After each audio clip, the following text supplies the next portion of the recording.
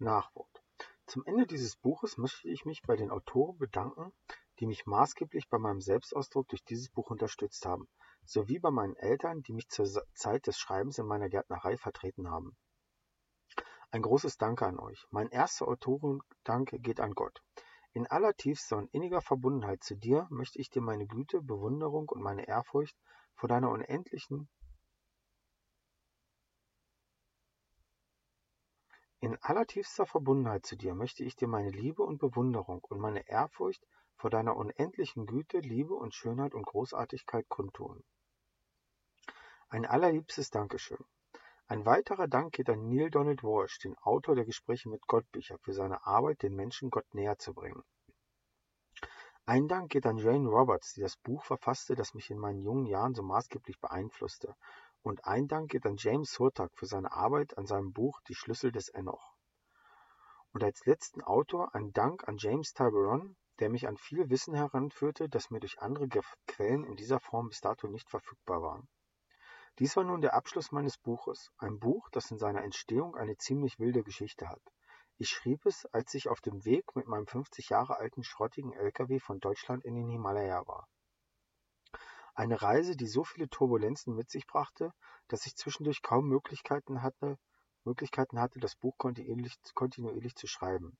Die Reise war für mich das bewegendste Erlebnis meines Lebens und brachte mich an Orte, die ich, wenn ich nicht die Absicht gehabt hätte, dieses Buch zu schreiben, nie entdeckt hätte. Dieses Buch entstand an vielen der magischsten Orte dieses Planeten und konnte nur durch die Hilfe vieler wunderbarer Menschen realisiert werden, die mir Unterschlupf und einen Standplatz gewährten, als mein LKW mal wieder mehrere Wochen zum Erliegen kam. Diese Zeiten waren oft die effektivsten Zeiten des Schreibens und ich möchte mich derzeit noch einmal bei allen herzlich bedanken, die mir Unterschlupf gaben. Auf dieser Reise ereilten mich tatsächlich ein Motorschaden, 4 Getriebeschäden und ein Achsschaden und ließen mich immer wieder bei den wundervollsten Menschen stranden. Es war, als ob eine unsichtbare Kraft dieses Buch zu verhindern versuchte. Am Ende war ich 52 Mal in der Werkstatt und das Buch musste am Ende in etwas gestrafterer Form zu Papier gebracht werden, als ich es mir gewünscht hätte. Auf meiner Reise führte mich mein Buch letztlich zu Orten wie der Blauen Lagune, wo der größte Teil des Buches entstand, zu den Pyramiden von Visoko in die Berge Albaniens, an einen einsamen Strand in Griechenland, zu einer wunderbaren ausgedehnten Zeit mit herrlichen Menschen mitten in Istanbul und einer turbulenten Durchfahrt durch den Iran und Pakistan, bis ich am Goldenen Tempel in Indien ankam. Von dort ging es in das entlegene Kaschmir über eine der aufregendsten Routen meiner Reise. Aber über das magische Vashisht am Fuße des Himalaya, weiter dem Ziel entgegen, mitten hinein in das nepalesische Hochland, wo ich die meiste Zeit des Schreibens verbrachte.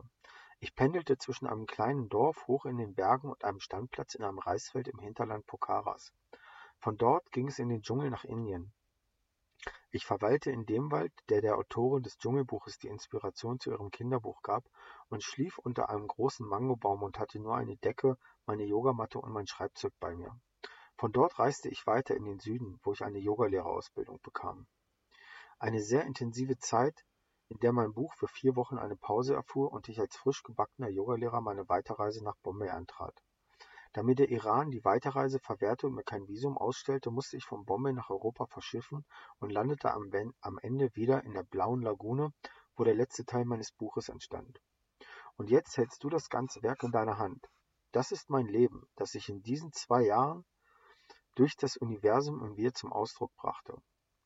Und jetzt möchte ich dich mit meinen Visionen vom Leben ermutigen, dir deine größten Versionen der höchsten Visionen, von wer du sein kannst, neu zu erschaffen. Du als Gott im Menschenkleid.